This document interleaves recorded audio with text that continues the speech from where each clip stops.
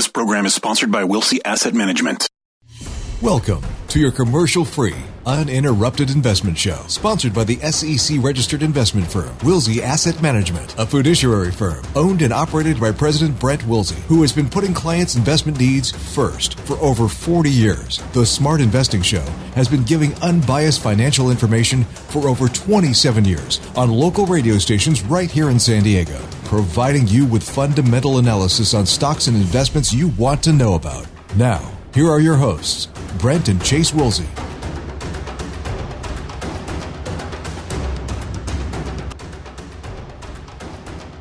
Well, good morning and welcome to the Smart Investing Show. I am Brent Wilsey, and thank you for joining us this morning. I've been doing the Smart Investing Show here in local radio in San Diego for, 28 years. Now, if you have investment questions or want a fundamental analysis of a stock you own or looking at buying, selling, or holding, give us a call at 866-577-2473. That's 866-577-2473. And as always, get you through for that unbiased, no strings attached, formal opinion about what you want to talk about. Chase, good morning. Good morning. Quite a week this past week, huh? Inflation fears, market falls, inflation fears go away, market goes up. Crazy times. Yeah, it was definitely interesting.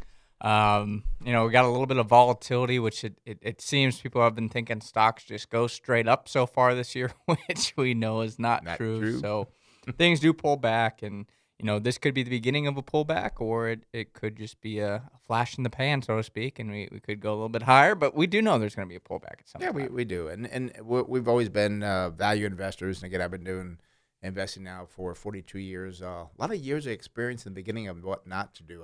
I'll say that. But it really gives you that experience. And one thing that I've realized that over the years, and Warren Buffett realized it as well, David Dreaman, Christopher Davis, a lot of these longtime, well-known managers, believe value stocks will continue to outperform growth stocks. We believe that, and that's because, we see GDP growth remaining robust, which is very important. According to research from RBC Capital, since 1979, the U.S. economy has grown an average of 2.5% per quarter, year over year. And when this happens, well, GDP tells us something. Yeah, and I mean, it is interesting. And, when GDP has been below this level, the 2.5%, growth stocks typically do outperform. However, when growth, I'm going to say, is more common, it's all over the place. You can find growth anywhere. And GDP is above that 2.5% level, value stocks actually have outperformed. And as we've kind of talked about, we do see GDP doing well through the end of next year. I think we're going to do very, very well this year and next year. There's just a lot of money in the economy. We think GDP is going to continue to do well in 2022, but 2023 is where it gets a little fuzzy. And the other interesting thing to consider here is if you actually look at earnings growth, for the first time in about a decade, the Russell 1000 Value Index is expected to have higher earnings growth over the next 12 months than the Russell 1000 Growth Index. And value is expected to see growth of 28% compared to 24% for growth. So be careful of those high flyers out there. And the big thing, too, is you got to look at what you're paying for growth companies based on the earnings and actually all the valuation ratios compared to value companies. And growth, you're expecting these high growth rates. And if you don't get them, which it doesn't appear that's going to happen, you're going to have a reversal here. And I don't think it's going to be for a couple of months. I think it's going to be for, years to maybe come here. Well, I'm going to say that I think growth is still going to have good growth on earnings. Clearly, 24% is still a very strong earnings growth rate. But the problem is, as you said, what are you paying for that growth? Right. And value most of the time has had, earnings growth of, a few percent, let's say. Yeah. But now to have 28% growth, you're overpaying for the growth of the growth companies, and you're getting a great value for the growth of the value companies. And that's why I think value is going to outperform. When growth is hard to find, when it's only occurring in, let's say, the Amazons, the Netflixes, well, people will pay up for those companies because there's nowhere else to find growth. Mm-hmm. However, when growth is widespread, and you can get growth in energy companies, you can get growth in financial companies, you can get growth in all these other I'm going to say easy, basic companies, well, I'm going to shift more money towards value. And I think that's what we're going to start to see is we read a lot of conference calls and our businesses are doing fantastic. And I think that's going to remain the case as we move forward. Yeah, because once that excitement leaves, and this has happened many times throughout history where the excitement leaves and things can only go so high before they start turning down and turning and going down. And actually, the Nasdaq this year, I think it's only up. Is it 6% year to date? It's not very I much. know it was up 4%. I forget if that was after yesterday's rally or before yesterday's rally. But it's not done as well as it's done in the past, and I don't think it's going to have a boom year this year either. And we've said for a while it's getting ahead of itself, and I think that has really come to reality that it did get ahead of itself. And also, too, investors will go elsewhere. But a lot of these investors, in my opinion, that pushed up the price of these stocks are very impatient. Value investors are always patient. Like, yeah, we'll wait 12, 18 months. We're fine. But growth investors, no, they want, I was going to say quarter to quarter. I think they want almost day to day to where they have, great things going on. And you're just not going to see that in growth going forward. And you're going to see a slowdown in that growth. And then they have to question, is it really worth what we're paying for it? And when that starts happening, you see a tapering off and many times a decline because people either watch the stock grow, and if it's not growing, they go somewhere else. So yeah, I mean that's a great point. Is people I think have gotten accustomed to these high percentage gains that they've seen. If you held Apple, you held Microsoft, you held Amazon last year, it's like, wow, this is so easy. I did so great in 2020, and a lot of new people came into the market, or even people have short-term memories as well. Is that's not common. We talk about if you can average 8 to 10% per year, that's phenomenal. You're going to be thrilled with that when you hit retirement. People now say, that's it? I did 100% last year. Why would I want to do 8%? And it's not a reoccurring event that happens year in and year out. You're going to have down years. You're going to have difficult periods. And I almost think sometimes it's more difficult when it just stays flat. Right. Because it's like, gosh, it's not moving. Do I sell it? Do I hold it? Do I, get rid of it? What do I do here? I think that's where difficulties ensue. And I think that's what we're going to start seeing with these high growth companies, these big tech, the mega cap tech companies, the FANG stocks, is people I think are going to start to get impatient with it because, just because it went up in the past, they expect it to go up in the future, which we know is not true. Not true. And we always talk about our party talk with our companies. You go to the party and you'll be stand by yourself talking about the companies you talk about. And the same thing with the performance. Like if you're at the party, like, yeah, we're looking at doing 8, 10, maybe 12% on average per year. You can be standing by yourself, but you got the guy over in the corner like, oh, yeah, I'm doing this and that, and I'm going to maybe double my money this year. That's what people want, the hype all the time, and it's a shame because then down the road, that guy's not even at the party because he can't afford a car to get to the party because he lost all his money. So you've got to be real when it comes to investing. That's why again we see things coming more back to reality. The craziness is gone, and I think money is going to start coming out of the economy because right now there's a lot of money in the economy. I think that'll start disappearing. I'm going to say maybe next year. So that's going to cause a difference as well because there's just so much money out there that people just doing crazy things. Yeah. So also this past week we had the BLS, also known as the Bureau of Labor Statistics, reported in April that the CPI rose 0.8% compared to last month and 4.2% over the last 12 months. Now, energy did account for a large portion of this increase, and unfortunately, we didn't. I don't see energy declining anytime in the near future, but this is something that really rattled the markets, and this is surprising. Like, there could be inflation coming. Gosh, if you go in any grocery store, you go in any restaurant, things are priced higher. Where have people been, from the BLS, the government? But, this concern over inflation has also sparked interest rates to rise. The 10-year Treasury did top 1.68% earlier this week, and the rising interest rates will be passed on to other areas, including mortgage rates. We are still looking for a 2% 10-year Treasury by the end of the year, which is not good for bondholders. It's not good for the housing market, and also it's not good for those high growth stocks we just discussed. Yeah, because high growth stocks do not do well during a rising interest rate environment. Again, as we just talked about, the GDP now is another thing. So this is why you can't do the same thing forever. And actually, we have been beaten by growth companies and so forth. Yeah, that's fine. I'll beat them. But we have a lot of documents and history that shows that longer term value does outperform growth. And I see if I can get the numbers right. From 1926, I think it was like growth did 9.7. I think growth did like 12. Value did 12 point. Oh, did I reverse that? No, you said growth and growth. Oh, I said growth and growth. Okay, yeah. Growth okay. did 9.7 and value did 12.7% per year. Well, I was just trying to see if our listeners are awake here, see if Yeah. they caught that. Yeah. So, but and again, I'd rather do what makes more sense. And it just never made sense to me when I started doing this. Like, you have nothing but your arms around growth. It's just like, yeah, it's growing, but what's the value of it?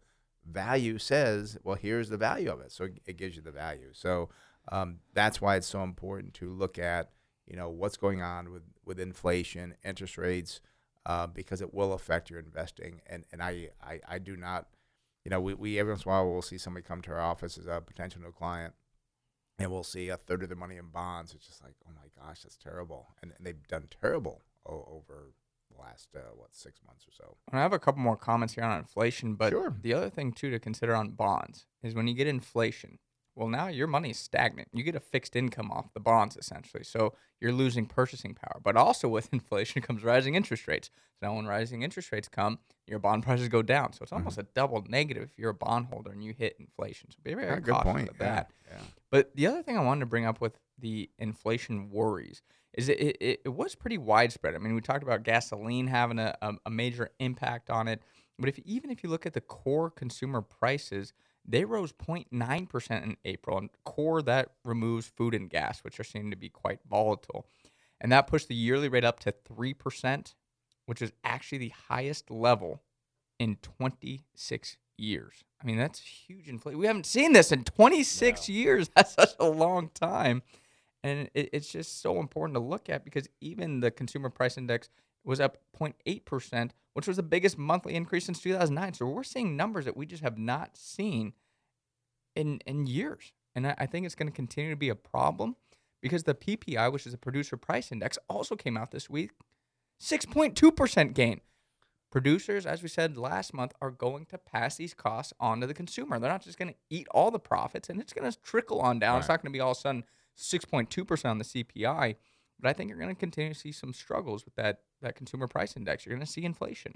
Yeah, and you got to be aware of this. And people think, oh, this is just a one-time thing. It's not. I mean, this is, I believe, the start of the new economy, we'll call it, that we're going to see this continue on because there's just too much money chasing too few goods, and when that happens, prices will rise. And I think you're going to see a change in the economy from the stay-at-home economy to people. Great news yesterday from the CDC saying, if you had the vaccination, you don't need to wear a mask at all. Movie theaters, I think movie theaters rallied on that. Yeah.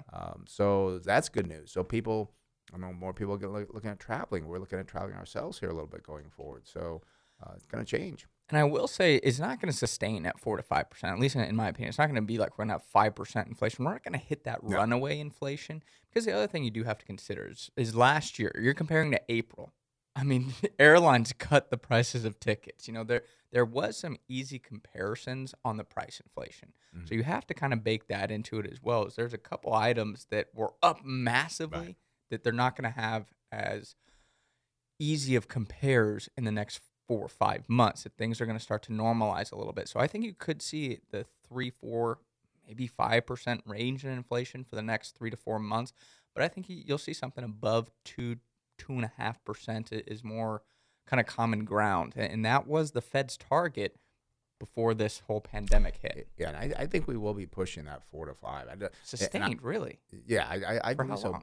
Long? Hard to say how long, but think about it. With airlines, what's one of the major expenses? Fuel costs, and that's going to keep going up. We know that's going to happen. Yeah. And as that happens, I mean, fuel just has a major effect on everything. And the thing is, we're not going to see, in the past, we'd see, okay, well, now we have, a shortage of fuel. We can turn on the spigot and produce more. Well, that's been cut off. That's not going to happen. We don't have the Keystone Pipeline coming in. We're going to have, I think, a shortage, or could push it even higher. Somebody sent me a picture. Where was that from? On social media. But they showed some city that gas was at, for premium, $5.98 a gallon for premium. I forget what city it was, but it was just like, we're going to see, I do believe, I hate to say this, but probably $5 a gallon gas. Oh, yeah. Especially people will be traveling this summer. Things are going to happen. And I just don't see, what I'm not seeing, the reason why I say it's going to be sustained, I don't see what could reverse it back around. I don't see this as a temporary thing. And I think maybe in 2023, but there's a lot of money out there. Things are rising. That's what causes sustained inflation going forward. And then you just go in the grocery store. It's like, it seems like every week things go up. Well, and I do want to move on here, obviously, Sure. to our next topic, but I was going to say the last thing that bake into that is the labor shortage. There I you mean, go. what's happening is companies are paying up for employees. I mean, it's like, gosh, I'm going to have to, pay this just to get people off the couch to come work for me. So you're looking at companies now having wage inflation. And with wage inflation, again, I think that's why you go to restaurants. You're right. It is so expensive. It's like, okay, now I have to pay this person $15 an hour to entice them to come work for me. Well, I can't now have a margin on my food at, let's just say a plate of $11. I need to raise that to $12 a plate. Yeah. Well, that's what inflation is. It's the rising cost of goods and services. So One of my favorite accounting classes was cost accounting, because cost accounting, you can figure out what the cost of that unit was, how it did, and so forth. And that's where you have to look at saying, okay, so my labor costs, if I pay my employees now not $15 an hour, but now I'm going to pay them $16, $17 an hour to get into work, what will I have to raise my food costs by if I get X number of people coming in? I mean, I just love cost accounting because kind of like value investing, you have an answer to the question. So, but again, some will just kind of raise it by $1 or $2. Some will actually try to figure it out. But you have to do that because, surprise, you're in business to make a profit. And I think right now people will pay that because they have to. But you need to have and I keep seeing businesses, oh, we can't get employees. I'm sorry, raise the price. So that raise the wage. raise the wage, and then you got to raise the price on your goods. I guess both has happened. Yeah. So, long story short, be cautious of inflation. I really think that is something to watch out for. I've heard financial pundits say, I think this is just a flash in the pan. I completely disagree. Yeah, I do too. It's not a flash in the pan. This is something that is sustainable, unfortunately. Let's move on to last year we had a run on toilet paper, and now this year we're seeing, as we talked about, a run on gasoline. This does come after the cyber attack on the Colonial Pipeline shutdown. The pipeline transport 100 million gallons of diesel, jet fuel, heating oil, and gasoline per day, which equates to about 45% of fuel consumed in states between the Gulf Coast and New York and the metro area. Now, one thing too important is that when you see this happen, this will be fixed. But I think what you're also going to see is that prices going up, they're not going to come back down to where they were before. And this has caused major shortages of gas stations in affected states, with North Carolina seeing the hardest hit. The state reported this morning that 28.2% of stations experienced gas outages, where certain counties seeing outages as many as 78% of stations.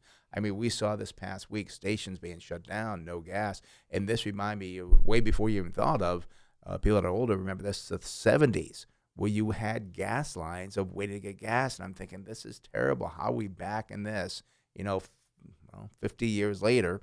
How do we get back to this craziness of gas lines? What happened to our super strong economy? We could say it, but we won't say it. Yeah, and I mean, this was an interesting situation as well. But, it was kind of spread across several states. And I'm going to say, thank goodness it didn't happen here in California, because I think we could have seen gas prices skyrocket to $5.50 a gallon. It would have been a major shock to us here, because, we already have the highest gas prices in the country. But other states that were also impacted included Georgia, which had a 17.5% outage earlier this week. Virginia had 17.1% in outages. South Carolina, 16.2%. So there just wasn't that supply in those states. And it's really the fear of the unknown that led to a major spike in demand. I mean, if you looked at Tuesday of this week, U.S. gas demand increased by 10.7% compared to last week. And people are driving more than they were, I'd say, last year. But week over week, I don't think there was that big of a change. It's these, I'm going to say, gas runs. You start to see people going to the gas stations. You start to see, oh, my gosh, there's huge lines. You feel that emotional thing where, oh, gosh, I got to go now to the gas. So it creates this self-fulfilling prophecy of, well, I wouldn't say demand was truly up 10.7% week over week, but it was actually just the fear that actually I think led people to go, just like we saw with the toilet paper shortage. And this and other factors have now contributed to a national average of $3 gasoline per gallon, which is the most expensive level since October 2014. And the benefit here is we don't really have a current supply of gasoline. That's the problem. It's just a matter of transporting it. Mm-hmm. We have gasoline across this country. We have the supply of it, but we don't have, as we talked about last week, the truckers to actually send it over there. We didn't have the pipeline to get it there. We had it. The refiners were operating. They were doing their thing.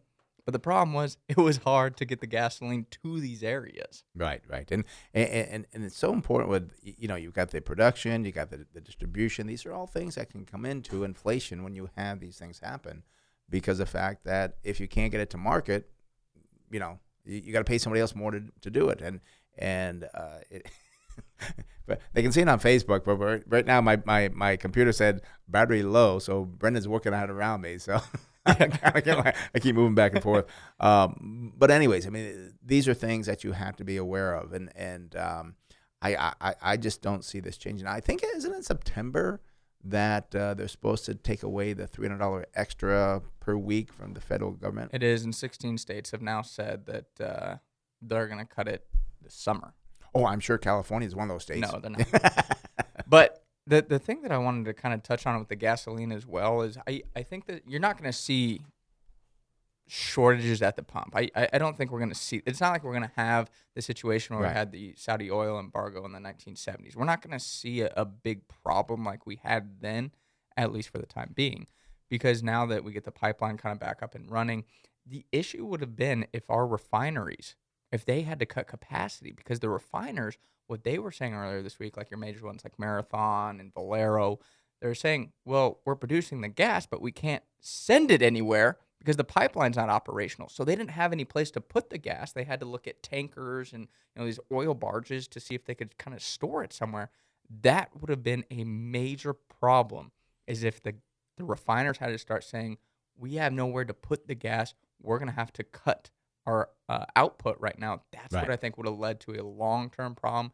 I don't think we're going to see a major impact of supply shortages at this time. I still think gas prices are not going to be favorable as we move forward for other reasons. But I don't think this Colonial Pipeline is going to be a long-term lasting problem where you're going to see long lines at the gas stations widespread across the country. Yeah, and what that can do is have an accordion effect if that does happen, because you get kind of backed up. Okay, now I got to shut down production. Then they start using that. Oh, now I've got to ramp up production, and then you get this up and down movement in prices. So hopefully that does not happen. I was not pleased at all that Colonial Pipeline pay the terrorists and pay them in Bitcoin. I've been since forever. I know the government says we don't negotiate with terrorists. I don't think anybody should, because I think this is going to cause more problems because, they paid here.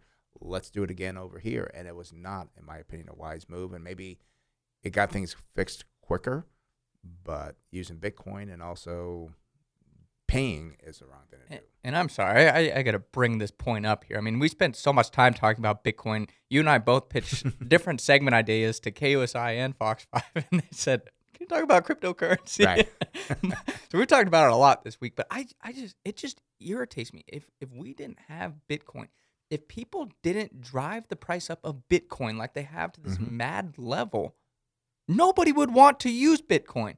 I mean, you are fueling the terrorists. You are fueling these ransomware type acts. If Bitcoin wasn't at 50,000, if all of a sudden it tanked down to 5,000, I think hackers and all these ransom attacks would stop asking for Bitcoin. Oh, yeah. It's just crazy. Yeah, because it is used because you can't supposedly track it and so forth. And it is kind of irritating because it does feed terrorism. And every time Bitcoin goes up, guess what? The terrorists, they make more money. They're like laughing at this. So it is something. And I think Charlie Munger, Warren Buffett's partner there, he brought it up as well. But why, Elon Musk talked about it on the green side, say we're not going to set Bitcoin anymore for the Teslas. Sorry, Brendan. But, He didn't mention that, well, what about the terrorists? And I think people just don't want to talk about that, but I think you have to talk about it because terrorists have Bitcoin. It really takes away from the excitement of, yeah, Bitcoin's going up, and the terrorists are making more money as well.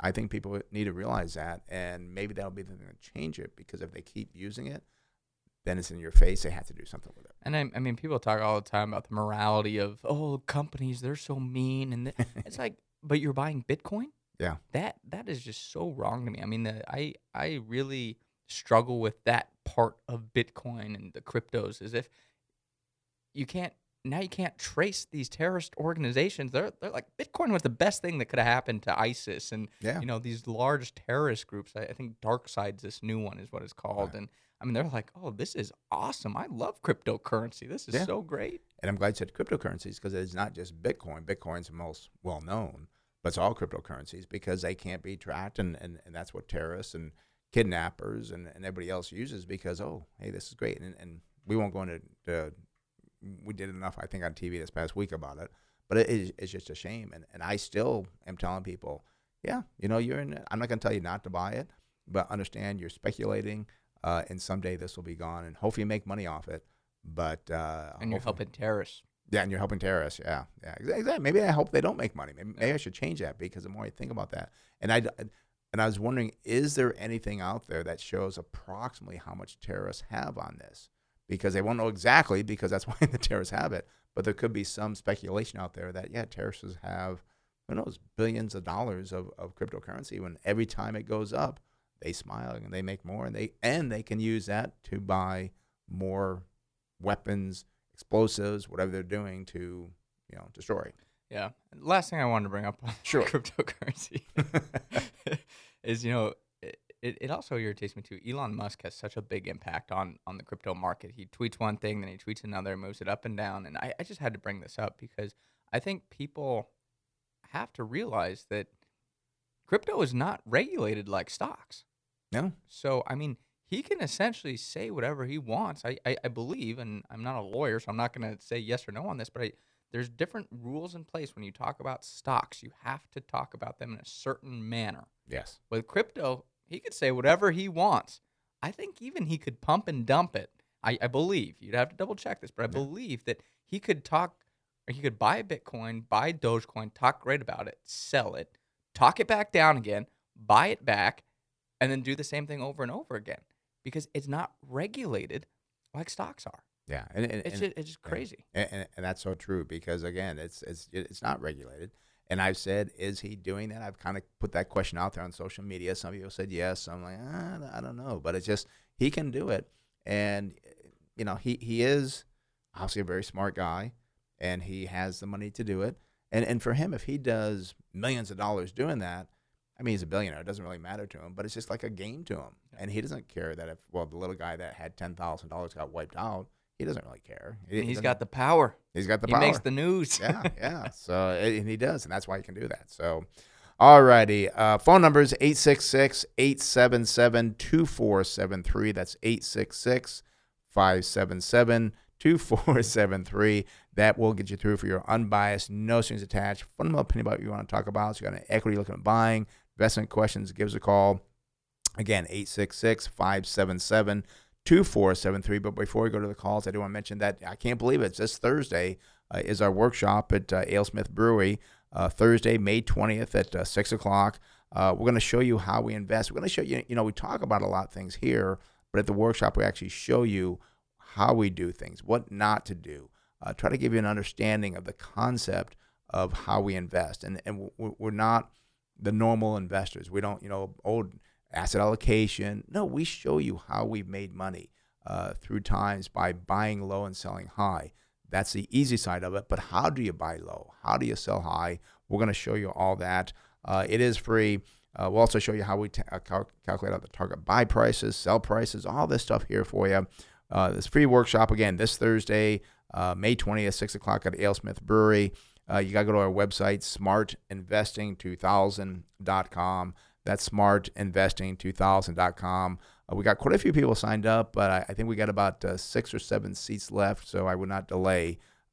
Give us a call now at 858-546-4306. That's 546-4306. I think most people, I don't know if anybody calls for the workshop anymore. I know we get a lot of people on the website that sign up there. It's mostly the website, I think. Yeah, mostly the I have to website. check with Brianna on that one, but Yeah. I believe that's the case. Yeah, And I was going to say, too, I think this is so important because I really do believe our strategy is the best long-term hedge against inflation. Yeah. And we keep talking about inflation. I think it's a good time to enact a philosophy that we do utilize. Yeah, and it does work, and that will show you why it works and so forth. But one thing it's not going to do, not a quick get-rich scheme. Yeah, you're not going to make 1,000% or No. anything. You know, it's not going to go. Your portfolio's not going to grow tremendously tomorrow. It's a long-term thing. It's investing's like it's a battle. Things go up, things go down, but you know you got to win the war in the long term. Yep, that's true. All righty, phone numbers again, 866-577-2473. That's 866-577-2473. Let's go to Coronado and speak with John. John, you're in the Smart Investor Brent Chase. How can we help you? Yeah, hi, guys. The stock I'm looking at is Sherwin-Williams. Okay, do you hold that or looking to buy it? Looking to buy it. Okay. I know they've come up an awful lot, so I'm kind of curious here what it looks like. It has over the last year, it's up about $100. It's up $100 over the last year. Okay, well, Yeah. that's why we look at the numbers to see if it's overpriced or not. So take a look at the Sherwin-Williams Company. Symbol is SHW. I'm having trouble value growth today. I can't get my words out today. P/E ratio, not a great start here, John. It's a 37, well above the industry at 19.6. Price to sales 4 versus 2.3. No price to tangible book value for Sherwin-Williams or the industry. And price to cash flow is also expensive, 28 versus 13.3. I see they pay a 0.8% dividend, using 24% of the earnings to pay that out. Year over year, their sales are up 4.8%. Industry was down 1%. Earnings per share for Sherwin-Williams did climb at 33.7, very good, especially compared to the industry being down 9.8. I do not like this balance sheet. This is very worrisome to me. They have a current ratio of 0.9 versus 2, and debt to equity of 295 versus 49.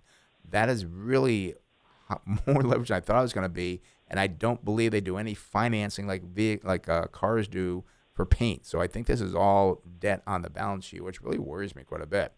Now, I do see return on equity is 66.5 versus 8.2. That kind of tells me that perhaps the equity is very low, which I'll maybe check when Chase is looking at the earnings going forward. We do see the net profit margin 11.2 versus 11.7. That's okay. Receivable turnover 7.9, well above the industry at 4.5. And inventory turnover of 5.2 versus 3.2. Chase, what about the earnings going forward? I was kind of speaking about the company first. You know, having it be a paint company, I do worry as well that, you know, I'm going to say remodel boom is going to start to slow as this year progresses. I will say maybe, I mean, we do have a company in our portfolio that's benefiting from the remodeling, but they also have a commercial side. And I looked it up. Sherwin-Williams also does commercial buildings paint and so forth. Is maybe that they'll kind of benefit from that trend, as well as businesses kind of pulled back on spending last year. They could start to revamp this year, which maybe will counteract some of the slowdown in the personal homeowners and their remodels. Just kind of a point to consider. I was thinking the same thing. We've kind of talked about that going forward, that the remodeling could be changing over because people start traveling. Yeah. Yeah, and looking at the numbers back to those, which are very important, of course, is the current price for Sherwin-Williams is $286.09, 52-week high $293.05, and 52-week low, well, that's $178.66. Now I go out to December 2022, and I'm quite surprised here. The estimated earnings per share is just $11 per share. That would give us a target sell price of $182.60. And I say I'm really surprised here because in 2020, the company made $24.58. In 2019, they made $21.12. I mean, what is going on where their earnings just fell off a cliff? This year, just $10.60, and then as I said, next year $11. I mean, that's about half what it was in 2020. I'm very curious what happened to their earnings. And John, I cannot feel comfortable with this company at all. I looked at the balance sheet. Their equity is low. Their equity is $3 billion, about the same, actually down about $200 million from a year ago. Mm-hmm. But what I don't like when I look at the balance sheet, yes, they have debt of $9.1 billion, But what also on top of that, their assets are not very strong because they have in goodwill and intangible assets, $11 billion there, which those aren't strong assets. And I know that the name is very strong, but I would not recommend this company at all. I mean, I didn't hear because I kind of look at the balance sheets. I don't think the target price is. Yeah, there's no reason at all. And I used to like this company because it's a simple company, but it's just gone way too high. Weak balance sheet, too much for the earnings. I can't find any reason at all to even spending more time looking at this company for you. Okay. All right, John. Sounds good. All righty. Thanks for calling. Thanks. Bye-bye. Bye-bye. All right. That does open the phone line, 866-577-2473. That's 866-577-2473. And Chase, we got an email here, and we always forget to tell people because some people don't want to call in; they don't want to be on air and so forth, which I understand. If you do want to, ask a question by email, go to our website smartinvesting2000.com and send either me an email or Chase an email what your question is. Yeah. And that one actually came from Facebook. Oh, this came from Facebook. Yeah, it was a Facebook message. Oh, Facebook. You're right. It's a Facebook message. So, and before we do this one, because no one's holding, but this is from Jacob, so we're going to get to this in a minute. Let's talk to Harrison because we got a time crunch here that he's going to talk about Monday for the tax season. So, Harrison, good morning. How you doing this morning? Good morning, guys. Doing well. How are you doing? Good. So we got how many hours left, I guess, until the deadline for filing? What is that, 48, 56 or something? Yeah, it's coming up on Monday the 17th. So, yeah, we've got the rest of this weekend, and then it's all got to be done on Monday. So what can we do here? So I thought it'd be a good idea to bring this up because I've been reviewing tax returns for clients and that kind of thing, and I've been noticing a lot of mistakes, and I'm sure there's other people out there listening that might be experiencing the same thing. They're just not aware of it. So I wanted to go through with some of the things I've picked up. So if you have filed or if you're getting ready to file, just to make sure you have everything in order. But one thing is I've noticed that, if you have money like in a 401k or an IRA and you roll it over to another IRA or another qualified account, you will get a 1099 for whatever that distribution is, even though it's not taxable. So I've had several cases where people have taken money out of an IRA and then put it back, or they've done rollovers. And so they get the 1099, they give it to the tax person plugs it in, and then it's counted as taxable income. So again, anytime money is distributed from a qualified account, you will get a 1099. So you have to tell your tax person, hey, this particular 1099 was a rollover, so that should not be taxable.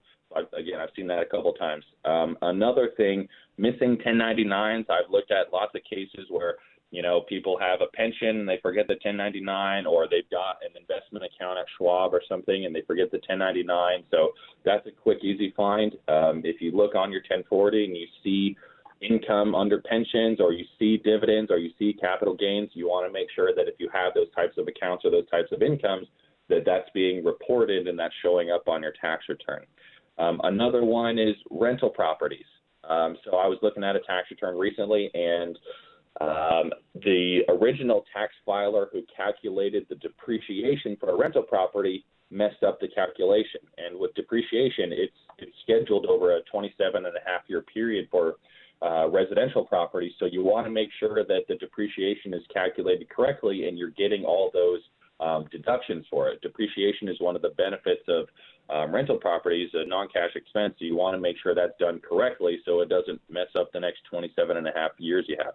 Also, I've seen cases where with rental properties, there's no deduction for property taxes, or there's no deduction for insurance, which you definitely are paying. So if you're paying that, you want to make sure you're getting all your write-offs. Another case, back to the 1099. So we had somebody who transferred over some money, but sometimes when you transfer money to a non-retirement account, the cost basis doesn't come through, or the holding period of those positions that you had doesn't come through. And so when we sold some of the positions they transferred over, the 1099 generated that it was all short-term and it was all no cost basis. So it was all like a huge short-term gain that they had, when in reality, there wasn't any short-term gain. It was all long-term, and it was only a very small amount. But if you didn't know that and you just gave that 1099 to your tax person, they would plug it in, and you'd be paying a whole lot more in taxes than you're supposed to. So, there's a lot of things that you want to look out for when we're getting ready to file our taxes on Monday. And Harrison, I know you had a client that actually discovered quite a large mistake that saved her thousands of dollars in taxes. This just kind of shows what a true financial planner does. Because I think a lot of people think financial planner is you go to a financial planner, they do a quick plan for you, they put you in some mutual funds, and you're set to go. It's so much more than that, than just doing that. And here it is, 2 days before, 2 days before the tax deadline, and you've been looking at people's tax returns with them, finding things to be there for them. Yeah, and there's a lot of stuff that you don't know. A lot of people don't understand exactly how taxes work. That's why I spend so much time with it, not only from a planning perspective, but we also want to make sure everything is filed correctly, because nobody likes paying taxes. And so if we can keep that tax bill as low as possible, that's what we want to do. Oh, I just love paying taxes. I just love sending that money off. and then they had that. I had to pay California the other day, so I'm sure that was fun. Yeah, and that was on the PPP loans, where they really, the state of California, it's just they came up with some strange formula that if you didn't do this, then you had to pay tax on this. And then the other thing too that irritates me, then you had to pay a penalty for underpayment of tax because that was not included in the beginning. It's just crazy. And when I talked to my tax guy, he said, yeah, there's a number of businesses that fall victim to this. And what really is irritating, this is what's happening. The state of California is taking money from the federal because of what they kind of did. Like, oh, okay, well, the federal, you have to pay the federal, but the state, California, I don't know. They're just something else to me. Yeah. So. No doubt. California, they love their tax money, and they're trying to hold us all over the fire here. Yeah, and then they got that $75 billion surplus, plus we're going to, $25 billion from the Fed, plus I think when taxes are filed, they'll probably do more than that. California financially is going to do very well. Unfortunately, they're not going to do good things with the money, unfortunately. So. Yeah, that's true. So what we can do our part to pay as little taxes as possible, and you keep that money for ourselves. Exactly. All right, Harrison. Well, thanks for calling in. We'll see you Monday, and you have a great day. Thanks, guys. We'll talk to you on Monday. Okay, sounds good. Bye-bye. All right, again, that's Harrison Johnson. He's our financial planner at Wilsey Asset Management. He is on a salary. It's fee-based. It is not, where he's going to sell you anything at all. He does not sell any products. It is true a financial planner to look at your plan. So if you have a plan, you're not sure how it's working, maybe you don't have a plan, your first consultation is free to see if we can help you. Give him a call at the office, 858-546-4306. Again, that's 858-546-4306. And again, that's Harrison Johnson. He's a CFP. Give him a call. Set up that consultation and see what we can do to help you out. All right, phone number's here, 866-577-2473. That's 866-577-2473. Let's go back to the email, actually the message from social media. I think you said Facebook, Jace. Mm-hmm. This is from Jacob. It says, curious on your guys' thoughts on RKT. I bought in before earnings, and it dropped almost 14%. I bought again to lower my price, but I'm still down. What do you recommend with this company? So let's take a look at this. This is the Rocket Mortgage Company. Here is what this one is. So let's take a look at RKT as a symbol for Rocket Mortgage. And I'm not surprised, because I would think the expectation is going forward here is that, rates are going up, less mortgages, less refinancing. I'm shocked that refinancing is still going on, but it is. So, but let's look at the numbers here at Rocket Mortgage. Oh, shoot. Now it says an internal error has occurred. Please try again. All right. Well, gosh, that's just terrible. Try again. That's all right. Did you bring it up? Did you got it? I have the second part of it. Okay. Let me just try again here. See if it gets there for me. There it is. Okay. I don't know why I got the internal error. Okay. Coming again is a Rocket Companies Incorporated. It's a mortgage company. Their symbol is RKT. Great start here. PE ratio 6.9 versus 11.6. Price to sales 1.8 versus 2.4. Price to tangible book value, not material. The industry is at 3.1. And then price to cash flow looks very good, 2.8. versus 9. They do not pay a dividend. Wow, their sales growth year over year was up 220% versus the industry up 1.4. However, that did not flow to the bottom line. Earnings per share over the last 12 months year over year was down 15.5% when the industry was up 91%. The balance sheet, and again, they do financing and so forth, so it's kind of a crazy balance sheet. No current ratio, industry 1.1. Debt to equity, 4,226 versus 207 for the industry. Even that sounds kind of strange, Joe, at the 4,226. We do see return on equity looks okay at 15.3. That's not quite as good as the industry at 20.2. Net profit margin 62.8 versus 21, and no receivable or inventory turnover. And Chase, you said you had the earnings pulled up for Rocket Mortgage. Correct. Yeah. So current price here for Rocket Companies is the name of the business. It's $17.34. 52-week range here, the high $43. I mean, it's pulling back quite substantially, and the 52-week low $16.22. Now, if I go out to 2022, I do see an estimate for earnings per share of $1.65. Would give us a target sell price of $27.39. But major concern I have here is in 2020, the company made $4.11. This year, the company's estimated to make $2.28. And as I said, next year, estimated to make $1.65. I do not like to see that type of earnings decline. And, I mean, I'm not surprised. We've been talking about the mortgage market for quite some time. As interest rates go up, who's going to refinance their house at the same level that we've been seeing? And it also kicks people out, too, for buying a new house.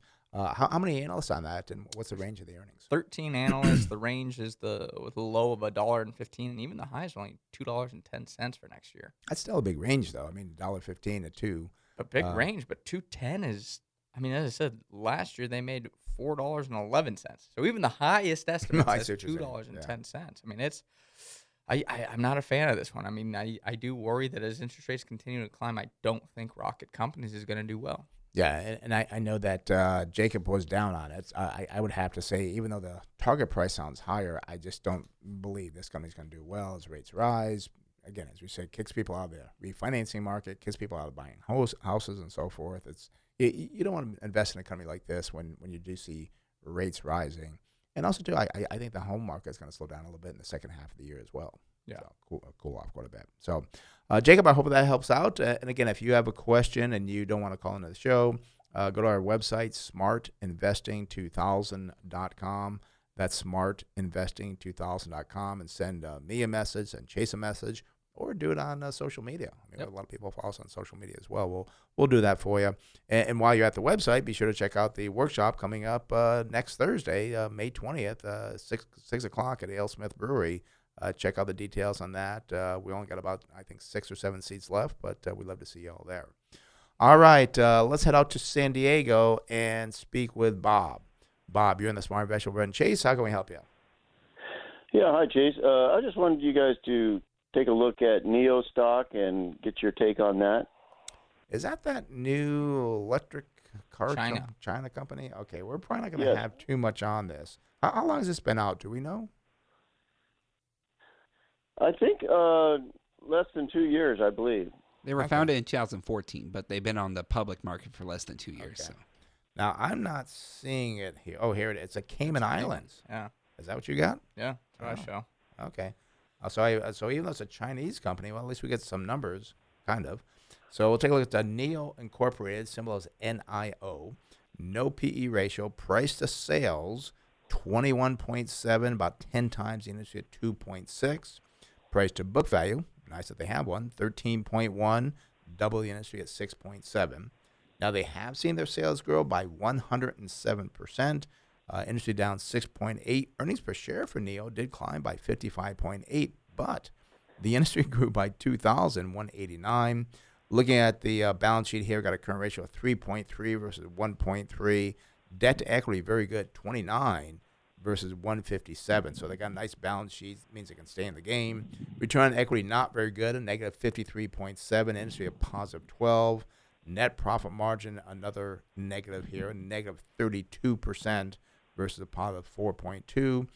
Receivable turnover looks good, 13.1 versus 3.3. And inventory turnover, 14.6. That is above the industry at 8.8. So not too bad there on that. But what do you got for numbers going forward, Chase? Yeah, so current price here for NEO is $33.42. 52-week high, wow, $66.99. And that low is $3.18. I mean, this stock has just been all over the place.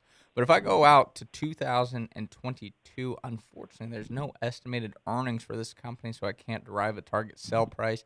I mean, this business is it's quite a gamble here, Bob. I mean, it could go up. It could be like Tesla and just go to the moon and be way, way overvalued, or it could go back down to $3 a share. And I guess, Bob, that's a main concern I have, is that everybody's trying to find the next Tesla to make that 10,000% return. But the problem now, there's so much competition in electric vehicles. I mean, I drive down Miramar Road. I now see Porsche has their beautiful electric vehicles sitting out front. General Motors is really into it. Audi. All these cars are doing it, and it's just going to be hard to be the breakout.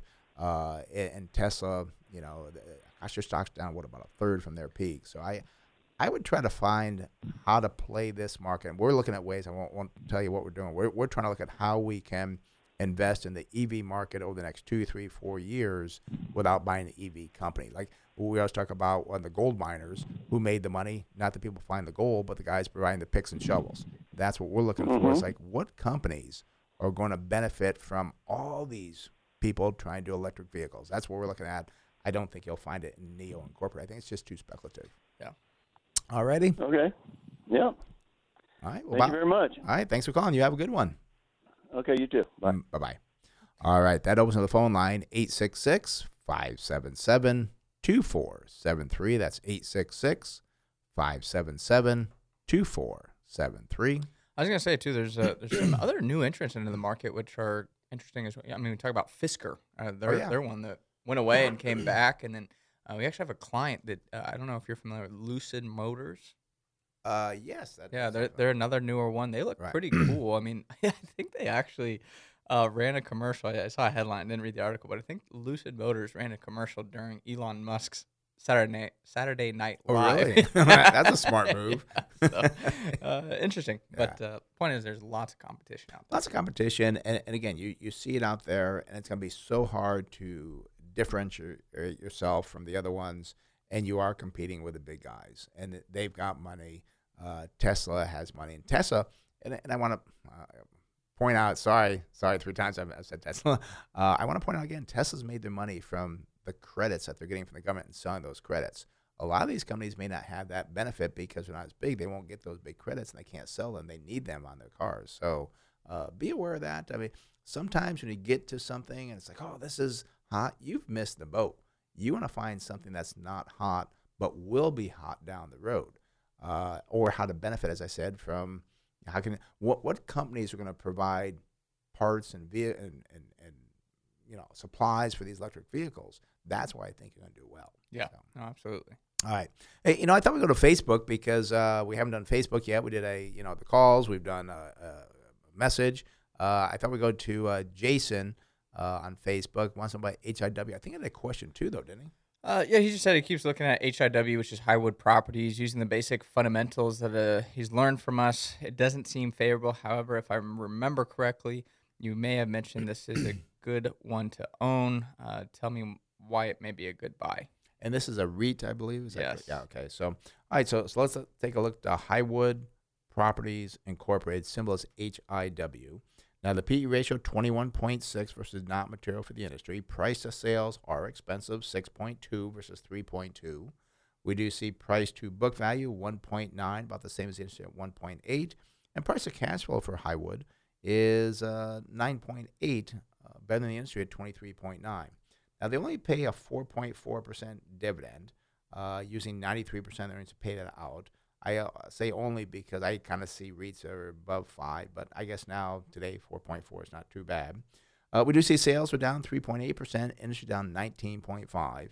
Earnings per share over the last 12 months, year over year, were down 31% when the industry was down 221. Balance sheet looks pretty good. You've got a debt to equity here of 106 versus 277. And I like seeing that with a REIT that they don't have a lot of debt because they don't have to service that debt. Return on equity 9.3 versus a negative 4.8. Net profit margin 31 versus a negative 9.5. Receivable turnover 2.6 versus 5.1. And inventory turnover 165 versus 0.4. Chase, what about the fund flow from operations? I was going to say earnings, but it's, yeah. Well, current price here for Highwood Properties is $43.51. 52-week high, well, that's $45.89, and the 52-week low, $29.18. And again, this is an office REIT, so I think it's been doing quite well as a reopening play.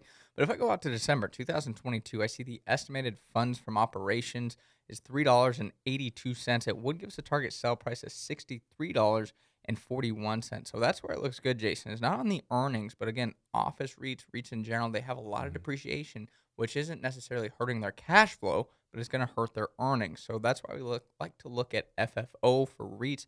And on that metric, they do appear to have good value left. And I'm still a fan of the office REITs. I'm not quite ready at this price, and we might miss the office REITs per se, but I think there could be a pullback that could be a good opportunity to get into these.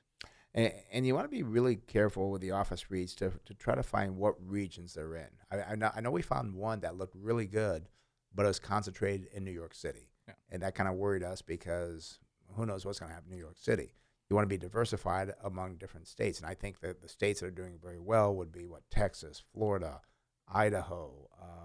I think South Carolina is doing, especially the states that said, okay, you know what, we're going to wipe out that extra benefit for the unemployment. Those are states I want to look at, because if they're in the wrong states, and I hate to say it, if they're in California, maybe in New York, the state of New York, I'd be a little bit leery of getting to that office REIT, because I think they're going to be the last to turn around. I will say, though, New York City, I bet you those REITs have done well, because even the mayor came out and said people are going back to work. Jamie Dimon at JP Morgan does not want people working from home any longer. He wants to get people back in, and they're quite prevalent in New York as well. So I wouldn't like a REIT concentrated in New York, but it doesn't worry me as much as it did a few months ago. The problem in New York City, though, is the crime has gone rampant. I guess there was somebody that was shot in broad daylight, I think it was just last week, and things are just going rampant there. And so people don't want to really go in the city. And I've heard that the shows are going to try to open, I think, in September. But are people going to go? Because if you're fearing of your life and so forth, they've got to clean up the crime. And that was like pre-Giuliani, where, gosh, New York City was just terrible. He cleaned it up, and I think they need to bring back in the police to kind of clean up the city. Well, I do think that, I wouldn't want it concentrated in New York, but it wouldn't bother me if they had some presence in New York, as long as they were diversified. And because you don't want to miss New York. I do believe New York is going to come back in several years. I don't think New York is going to tank and never come back. I mean, New York City is a phenomenal place that I think will reopen at some point. It just might take a little bit longer. Yeah, and that's the thing. And I think when you said you just several got to be years, prepared for yourself. I think they need a different mayor, a different governor there to maybe turn that around. But you're right. New York will come back around. It was a great place. I love when I went to New York City, but I would not go there. A lot of people wouldn't go there now. So therefore, it's going to be some time. So. Got a little bit off topic there, but the point is we like the office REITs. Jason, I think Highwood is interesting, not at this price level, though. I would be patient for it on a correction, because we know that's coming. It's something that we're watching if we do get a pullback to maybe add and you get a nice dividend. I think it'll help as things reopen, people go back to work. And as I said, Jamie Dimon, CEO of JP Morgan, he wants people to come back, and I think more CEOs are going to start to have that as well. Yeah, I agree with that. Yeah. So, but just be careful of New York City. So, all righty. Well, that wraps up the first hour of the show. I see Tim in San Diego. Stay with us there. We'll get to you first coming out. Phone number is 866-577-2473. That's 866-577-2473. You are listening to Smart Investing Show with Brent and Chase. Stay with us. We'll be right back after this very, very quick break.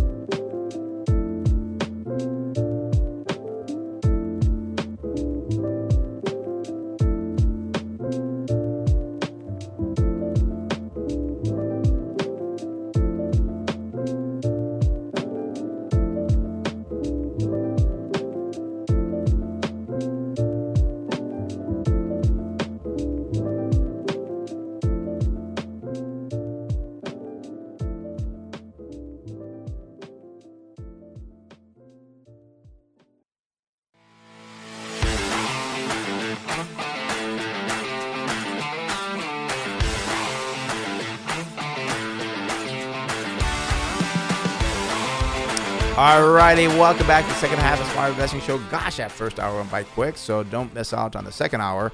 Phone number is 866-577-2473. That's 866-577-2473. And again, I want to bring up the workshop coming up this Thursday, May 20th, 6 o'clock at AleSmith Brewery, right off Miramar Road. We're going to show you how we invest using fundamental analysis, show you how we use and calculate target buy prices and sell prices, how to get hold of that in this crazy time, and how to get off that emotional investment roller coaster perhaps you've been on, and how to invest and say, gee, I'm not buying businesses. I don't worry about what the market's going to do day to day. Free workshop. We got about 6 or 7 seats left. Don't delay. Go to our website, smartinvesting2000.com. That's smartinvesting2000.com, or call the office 858-546-4306. That's 858-546-4306. Ask for Brianna, and we'll see you on Thursday. This Thursday, coming up. Yeah, coming up quick. It comes up quick. They do come up quick. All righty. Phone number's here, 866-577-2473. Let's go out to San Diego and speak with Tim. Tim, you're on the Smart Investor, Brent Chase. How can we help you? Morning, guys. I was wondering if you could take a look at a company, IEA is the ticker symbol. It had kind of the buzzwords of infrastructure and alternative energy. So I was just wondering what the fundamentals behind it were. You know, when I saw that, I think there's a RV park, I think it was, that has those symbols. But I thought, well, that can't be the same thing. So, all right, so let's take a look at Infrastructure and Energy Alternatives Incorporated, symbol is IEA. And I'm having a little bit, gosh darn it, having a little bit of trouble here bringing this. There we go. You know, I do wonder when this company came out, are they trying to just ride the wave on this administration on energy alternatives? That's an interesting name. That is an interesting name, yeah. So. No, and I originally bought it when it was around like $1.50, and it went through the roof. And of course, I only bought it because of the name. So as soon as I made my money, I was out. But now I'm like, well, are they legit? Yeah, maybe legit. Let's see what we got here for Infrastructure and Energy Alternatives Incorporated. Symbol is IEA. No PE ratio versus 47 for the industry. Price of sales looks good, 0.16 versus 0.92. No price of tangible book value versus 17 for the industry. And price of cash flow is 4.2 versus 11.8. So that's good, but I don't like the no price of tangible book value or no earnings at this point in time. We do see sales year over year. We're up 20.2%. Industry down 1.3%. Earnings per share climbed by 85.6%. Sounds pretty good, but the industry is up 435%. We do see on the balance sheet, current ratio 1.2 versus 1.5. No debt to equity versus 54 for the industry. So I'm going to check the balance sheet, but I don't think they have any equity is my guess. No return on equity. Net profit margin, not very good. 0.4 versus 1.9. And then receivable turnover is 5.1 versus 3.9. Chase, what do you got for earnings, if anything? Yeah, so current price here for Infrastructure and Energy Alternatives Incorporated is $11.56. The 52-week high is $24.13, and the 52-week low about $1.65. So a lot of variability to that stock price, and not surprised. I mean, this is a very, very small company at just $287.2 million in terms of market cap. So it's a small cap stock. Now, if I go out to December 2022, I'm shocked. There's 4 analysts that cover this company. I mean, that's a lot of analysts, in my opinion. Generally, we like to see around 5, but most of the time, you don't get 4 for a company that's about $300 million in terms of its size. Probably because of the name Infrastructure. Yeah, got to follow it. But the current estimate for earnings per share in December 2022 is 90 cents. Would give us a target sell price of $14.94. So there's some value left in it in terms of the earnings. I will say the range between those analysts, the high's $1.22 and the low's 53 cents. So there's a lot of variability there as well. I'd say it's interesting depending on what Brent's got to say here on the equity. Yeah, and I see total assets are $729 million. Unfortunately, the total liabilities $801 million. And that would give you a negative equity of $72 million. So not very good on that side. Now, it is better than 1 year ago's $91 million. But it's just, I mean, this is a speculative company. I mean, it could do well. We still don't really have anything out yet from the infrastructure thing yet, which maybe gets held up and so forth, which could really hurt a lot of these companies. But, yeah, I mean, it's very speculative. But my thing is, too, Tim, you made money with it. Should you go back in and sometimes you do that. Perhaps what happens, you go back in, then you lose the gains you had before. So I just, it's too small.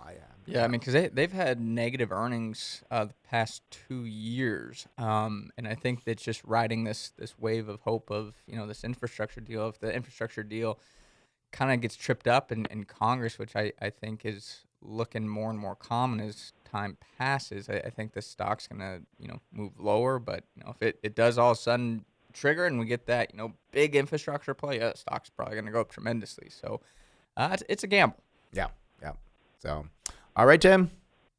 Thanks, guys. Enjoy your Saturday. Have a good weekend. You too. Thank you. Bye-bye. Bye.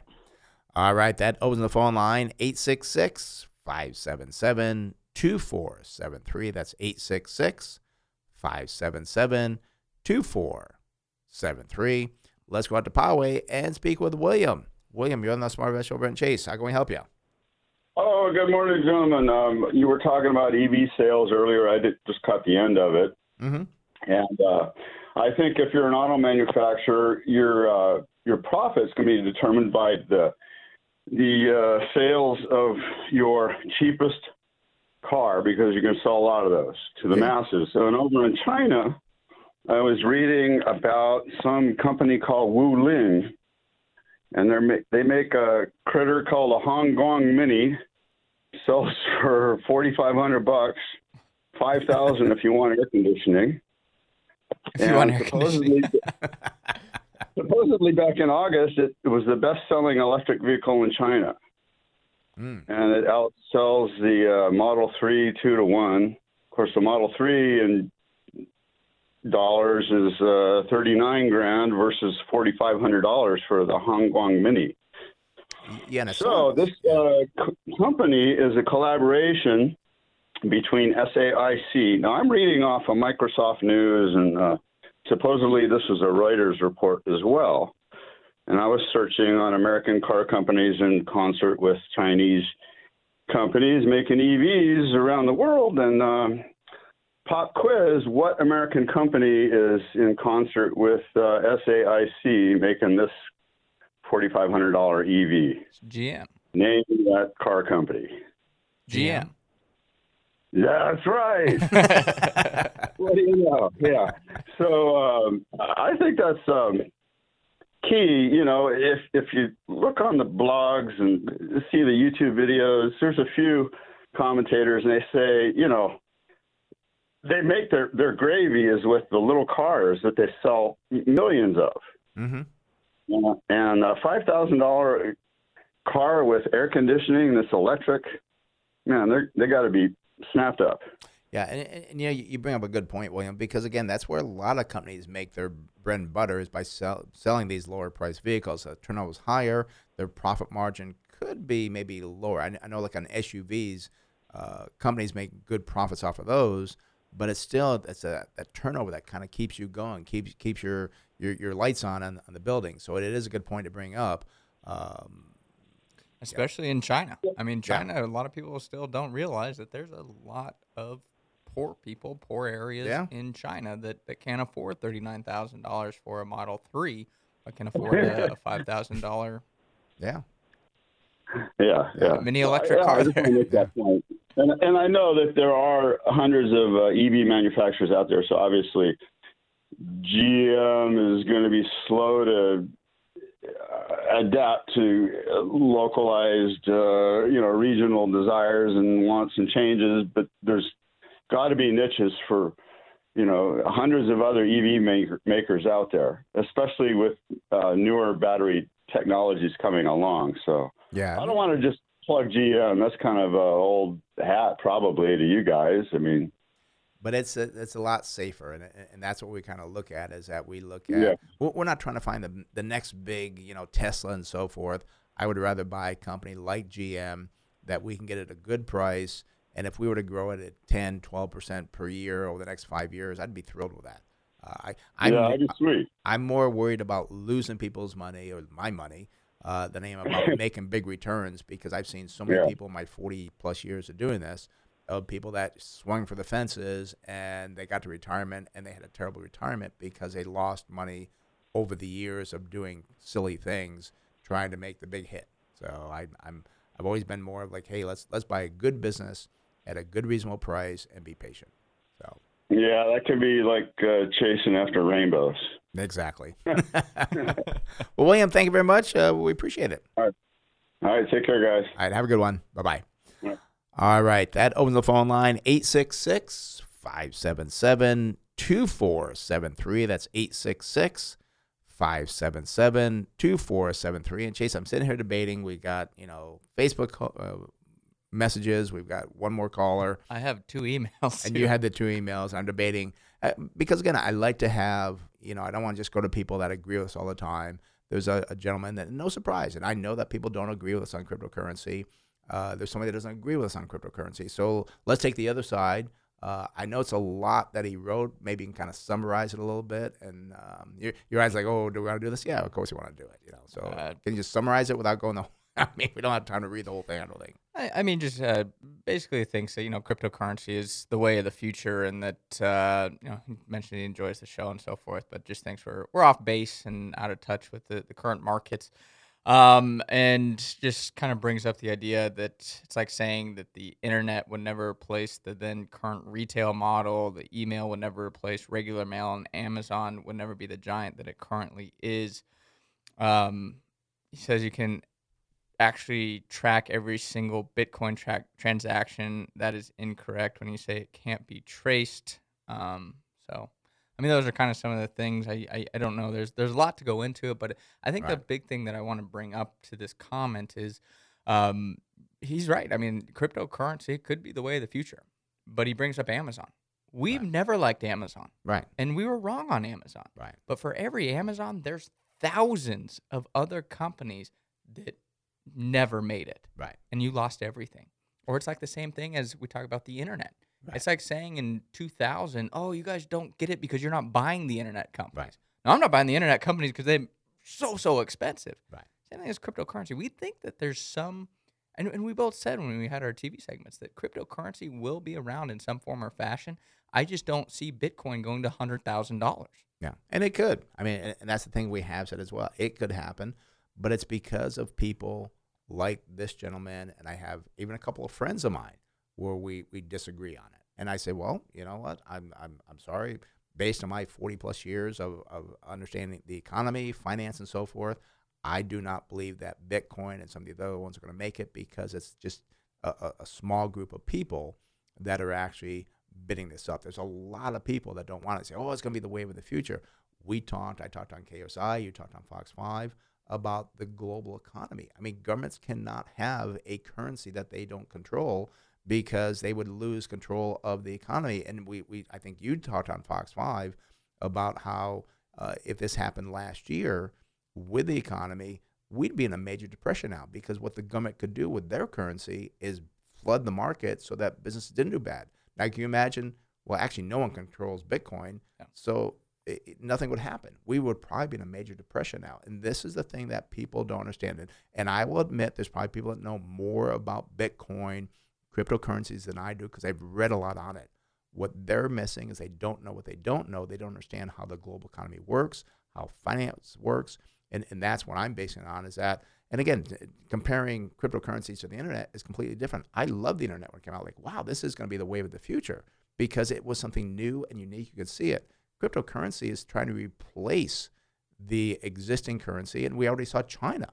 China already came out with their digital currency. So yes, cryptocurrency, I think we both said in our TV segments, it will be around, but I don't believe it's going to be Bitcoin or Dogecoin or any of the other ones that are just hot because people are buying them. And I saw one of my friends today said, yeah, but now the NFL is accepting it. No, the NFL has some players that are putting their money into Bitcoin. Into Bitcoin. They are not paying those players in Bitcoin.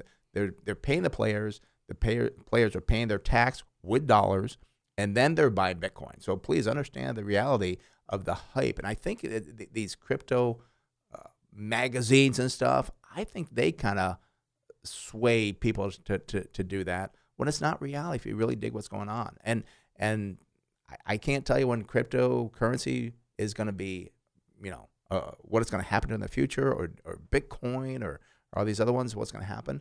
But I would not put a dollar in my money into it because I've seen this happen so many times.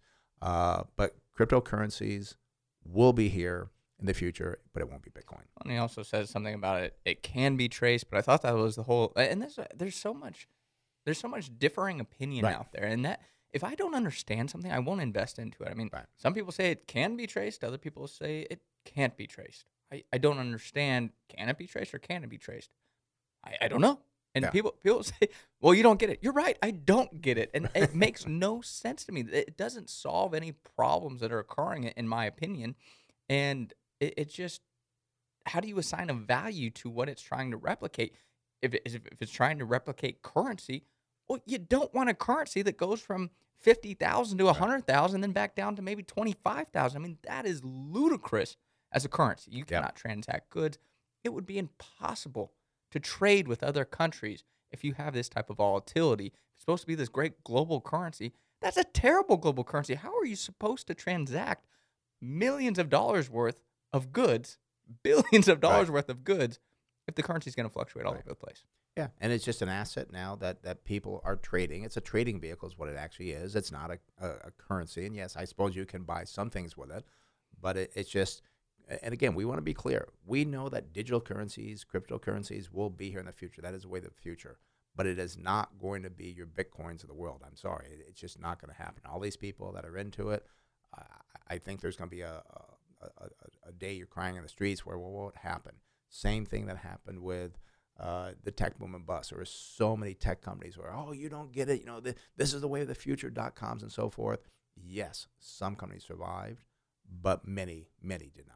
Yeah, so. and I do want to say again, we were wrong on Amazon. We were wrong on Tesla. But wait. We weren't wrong on Amazon. We didn't say the business was not going to be around. We said it's too pricey. Yeah. We wouldn't buy it because it didn't fit our strategy. Yeah. I mean, in terms of buying it and going and missing it, I mean, Amazon, Tesla, Netflix. I think all their businesses are great. It's just way overpriced. And that's the difference where I think their businesses are great, where Bitcoin, I can't say is great. So. Yeah, because what is it? You know, it's air is the thing. So I hope that helps out. And again, I would not recommend. I told my friends too. I said, well, if you're going to do it, be careful, be cautious, and be prepared. Yeah. So, all right. So I hope that answered your question. And I guess we covered everything because it's more of like a statement. I guess is what it made. Right. So yeah. All right. Phone number is 866-577-2473. That's 866-577-2473. Let's go up to Lake Forest and speak with Steve. Steve, you're on the Smart Investor Brent Chase. How can we help you? Hello. Hi, guys. How you doing? I'd like for you to look at, I'm doing very well. My group's doing fine. Good. But I'd like you to look at Lumber Liquidators, LL. Okay, do you hold that or look at buying it? We already hold it, and we're thinking about buying some more. All righty. But we want you to take a look. Okay. Let's take a look at the Lumber Liquidators Holdings Incorporated, symbol is LL. A good start here. PE ratio 11.3 versus 55.5. Price to sales 0.6. That is also better than the industry at 1.5. Price to book value 3 versus 22.8. That's good. And price to cash flow 8.6, about half the industry at 15.3. I do see sales year over year were up 1.8%. Industry was up 8.9. Unfortunately, earnings per share year over year for the last 12 months were up 125 versus the industry growth at 2,123. I said unfortunately because quarter over quarter they're actually down 15.2. So you might want to check that quarter why they were down over the last year's quarter. We do see that the balance sheet, you got a current ratio of 1.8 versus 1.4. That's good. Debt to equity 42.4 versus 67. Return on equity very, very good, 29.9 versus 15.6. Net profit margin 15.5 versus 2.7. And then receivable turnover is 73.8 versus 33.6. And inventory turnover, one of the few negatives I found here, was 2.7, not quite as good as the industry at 3.8. Chase, what are the earnings going forward? So current price here for Lumber Liquidators is $23.58. 52-week high, well, that's $35.10. And a 52-week low is $6.92. Now, if I go out to December 2022, I see estimated earnings per share of $1.47. would give us a target sell price of $24.40. So unfortunately, it's getting kind of close to that target sell price there. I don't know if I would buy more here. I don't think I would sell it, but if it pulls back, maybe you add to it. But right now, I'd say it'd be in our hold category is the classification we would use. Yeah, and Steve, we do expect to see a pullback here. It could be next week, could be 3 months from now. I mean, we don't know, but we know that the markets don't go straight up. That could be the time to buy this company. But with that said, I would check on Lumber Liquidators to see how much of the business comes from residential and how much comes from businesses, because we do believe the residential market's going to slow down as people start traveling, but perhaps businesses, people come back in, perhaps they'll start doing more. So that's one thing I would kind of look at is like how much of their business comes from selling to businesses. If it's not very much, I'd kind of question the company going forward. All ready? Yes, sir. Okay, thank you, guys. I appreciate it. Okay, Steve, thanks for calling. You have a great weekend. You too, sir. Bye-bye. All right, that opens the phone line, 866-577-2473. That's 866-577-2473. I thought we'd go back to Facebook. I see Susan.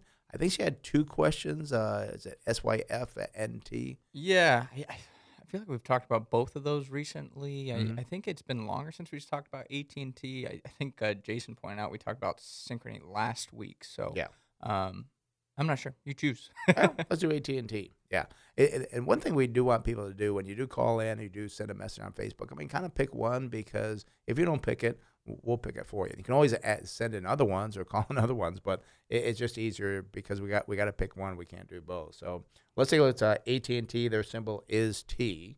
Let me pull this up here really quick. All righty. AT&T Incorporated, symbol is T. Unfortunately, no PE ratio versus 19.9 for the industry. Price to sales, 1.3 versus 2. No price to tangible book value, same as the industry. Price to cash flow, 8.8 versus 6.4. Now, we do see they pay a 6.5% dividend. With lack of earnings, there's no dividend payout ratio. Sales are down 3.5% year over year. Industry up 0.2. Earnings per share fell by 117. Industry is up 4.1. We do see on the balance sheet, current ratio 0.82, same as the industry. Debt to equity 108. That's about half the industry at 280. Return on equity is a negative 1.4 versus a positive 20.8. Net profit margin, a negative 0.5 versus positive 10.3. And then receivable turnover, 8.9 versus 7.4. And no inventory turnover based on what they do. Chase, what about the earnings going forward? Current price here for AT&T, $32.24, near the 52-week high of $33.24, and 52-week low, well, that's $26.35. I go out to December 2022. I see estimated earnings per share of $3.17. Would give us a target sell price of $52.62. So, I mean, that looks very strong on the valuation side. You get a nice dividend. There are some questionable numbers, though, that you talked about with the earnings that you really got to dive down into. And we know they had that acquisition of Time Warner a few years ago. I'm going to say they had a poor acquisition of DirecTV several years ago. So they're kind of working through, I'm going to say, normalizing this company and getting it on the right track. But I think there's some potential here. Maybe not at this price. I'd be a little patient if I was looking at buying, but I don't know if I'd sell it if you understood what's going on with this business. Yeah, I was trying to look at some of the expenses here that came up and on the income statement. And I do see here, not this past quarter, but the previous quarter, they did have other non-operating expense of $3.2 billion. These are things where you want to kind of figure out what these are, because that really put them behind. That's why you got the negatives there. So that's why when we give you these numbers, we tell people we're trying to point you in the right direction. Sometimes you have to dig a little bit deeper to find out why are those numbers there. And we know that they had some write-ups now last year, which hurts their numbers, which probably will not be reoccurring. So these are things you want to look at. And then they also had something else. Well, yeah, it's kind of, and actually, we spend time going over the financial statements. I'm trying to do it very quickly on the air here. Can't find what I was looking for. Oh, here it is. Impairment, that's what I was looking for. Impairment assets held for use was an expense of $16.4 billion. That's not going to be reoccurring. Yeah. And that's what you want to understand, what that was, why it was there, will it happen again? And if not, could be a buy. Yeah. So, all righty. All right, Susan, I hope that helps out there. Let's talk about the workshop because it is coming up this Thursday. Maybe the last time we're going to talk about it. It's going to be Thursday, May 20th at 6 o'clock at AleSmith Brewery. We're going to talk about all these things like we just went over, like looking at the balance sheet. We look at the balance sheet. We look at the income statement. We explain to you what we're looking for when we do that. And we do invest different than probably your current broker or many other people do here in San Diego or across the country for that matter, because we actually are buying businesses. We actually look at this as we want to buy a good business at a good price and sell it at a higher price. We don't care about buying mutual funds or ETFs or asset allocation. We care about how can we make money for our clients on the long term. So that's what we talk about. We show you everything we do, why we do it, maybe what you shouldn't be doing. It's a free workshop, but you got to sign up. Go to our website, smartinvesting2000.com. That's smartinvesting2000.com, or call the office 858-546-4306. That's 858-546-4306. That's for Brianna. We'll get you signed up, and I think we got about 6 or 7 seats left, so don't delay. Get signed up now. Alrighty, phone numbers here, 866-577-2473. That's 866-577-2473. Let's go out to La Jolla and speak with Greg. Greg, you're in the Smart Investor, Brent Chase. How can we help you? Hey, guys. How you doing? Good. How you doing? Good. So I know you don't give stock advice. So last week on your air quotes non-advice, I bought Intel. And my buddy, who's a lot smarter than me, in fact, he's a brain surgeon, when I told him about Intel, he's interested in AMD. And I'm wondering if you can kind of do a comparison between Intel or just take a look at AMD, please. Yeah, well, we'll look at AMD. And now, did he say, now he's a brain surgeon, so we can't argue that he's not a smart guy, obviously. But did he say why he liked AMD? What was his reasoning? I don't know the answer to that question. Okay. He told me, but I don't know. But I know he was pretty excited about it. Yeah, see, and that's one thing, too, I always tell people, because somebody gives you a recommendation, ask them why. Because many times they don't have a reason. They just think, well, it's been going up and so forth. And he might just be, very smart at brain surgery. But maybe this is just like speculation for him. Like, oh, this is fun. We know some people that are very smart.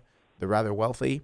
They play and they speculate with some crazy things sometimes just because they're doing it. So it's okay for them because they got a lot of extra money, but it's not a good investment. So I do know he's done very, very well in the market the last 10 years. So he's kind of all around intelligent, not just neurosurgeon intelligent, but nevertheless. Yeah, so we'll look at the numbers, and next time when you talk to him, say, okay, why? Because if he's that intelligent, you want to learn from him. What is he doing? So, pick his brain a little bit more. So we'll take a look at the Advanced Micro Devices Incorporated, symbol is AMD. We do see a PE ratio of 31.7 versus 33. Price to sales, 7.9 versus 5.8. Price to book value, 15.1. That is good. It is below the industry at 20.9. And then we see price to cash flow is 28.2. That is above the industry at 18. So we like to see those valuation ratios lower. Now, they've done very good on their sales year over year, up 57.7%. The industry is only up 12.5. Earnings per share climbed by 474% when the industry is up only 1.6. The balance sheet, got a good balance sheet here. Current ratio 2.5 versus 2.3. Debt to equity, very good, 4.8 versus 63. Return on equity is 60.6 versus 18. That's phenomenal. I think they probably have low equity is my guess. Net profit margin checks in at 25.2 versus 16.7. Receivable turnover is 5.9 versus 8.3. And inventory turnover, 4.7. That's about the same as the industry at 4.8. Chase, what do you got for the earnings going forward? So current price here for AMD, $74.59. I'm surprised here. I didn't know it's pulled back so much from the 52-week high of $99.23. Still done well off the 52-week low, though, of $48.42. Problem I have with AMD, I go out to December 2022. I see estimated earnings per share of $2.71.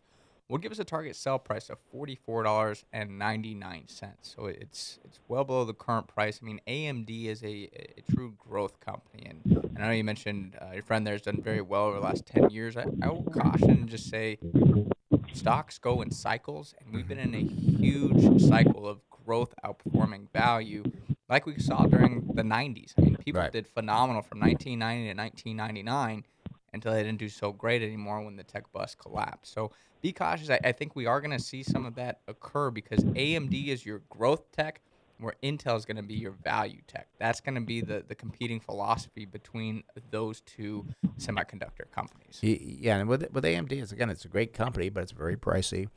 Just don't see how it's going to have much growth going forward. Where we know Intel actually is going to spend $20 billion on a new plant in Arizona. They got a new CEO coming in, so there's a lot of good things there. Where AMD, it's just like it's almost like yesterday's news. I want to say. I'm going to disagree, and I think AMD is going to continue to take some market share in a growing semiconductor world where I think they're still going to have really good growth over the next few years. But again, it comes back down to the question of how much are you willing to pay for that growth? And also, as we talked about earlier, with interest rates rising, these are the type of stocks that get hurt with rising interest rates. So that's where my caution would ensue with AMD, and that's one reason why we like Intel more than AMD is it's a value investment where AMD is actually a growth stock. Yep. And if those growth investors leave, it's not going to do very well. So, but Greg, I really, it sounds like you know the gentleman pretty well. Really have a good conversation with him and kind of find out why. But Chase is right too, because I was thinking the same thing. Yeah, he's done well over the last 10 years. The market's done well over the last 10 years. How did he do in the tech boom and bust? How did he do during 2007, 8, and 9? How did he do during that time frame? So those are times that it really takes somebody to know what they're doing versus we've been in a growth market for about 10 years. So, but and not attacking the gentleman, but just asking him so that you can learn from him because maybe he knows a thing or two that could really help you out. Already? Well, I'm going to try to drag him to the seminar next week, and I look forward to seeing you guys. Oh, that'd be great. We'd love to meet him. And maybe we can ask him a question or two about brain surgery. Not that I need it yet. But all right, Greg. Thanks for calling. Thanks, guys. See you. Bye-bye. All right. That does open the phone line, 866-577-2473. That's 866-577-2473. So you think AMD will still grow, you think, huh? I think so. I mean, we know about the semiconductor shortage. We know that semiconductors are going to be and chips are going to be in more and more of our everyday lives with, refrigerators, with, I was reading this article about toasters, about, just basic things, crock pots. What do you need a chip and a toaster for, But technology is going to continue to expand, and I do think that semiconductors, and I think it's going to essentially be the saying, a rising tide lifts all boats. I think that all semiconductor companies will continue to see growth, but it comes back to, well, how much are you paying for that growth? Yeah. Well, did you get to what the forward PE was on AMD? I don't remember. No, I just used the target sell price there of $44 compared to current price of $74.59. Probably puts it around, I'm going to guess, 25, 26 maybe. Yeah, I was going to say probably around that level. But, their earnings in 2020 were $1.29. This year estimated to be $2.17. Next year, $2.71. So, as I said, I'm not surprised to see AMD growing. And they have taken share from Intel. Right. And they've done a great job improving that business.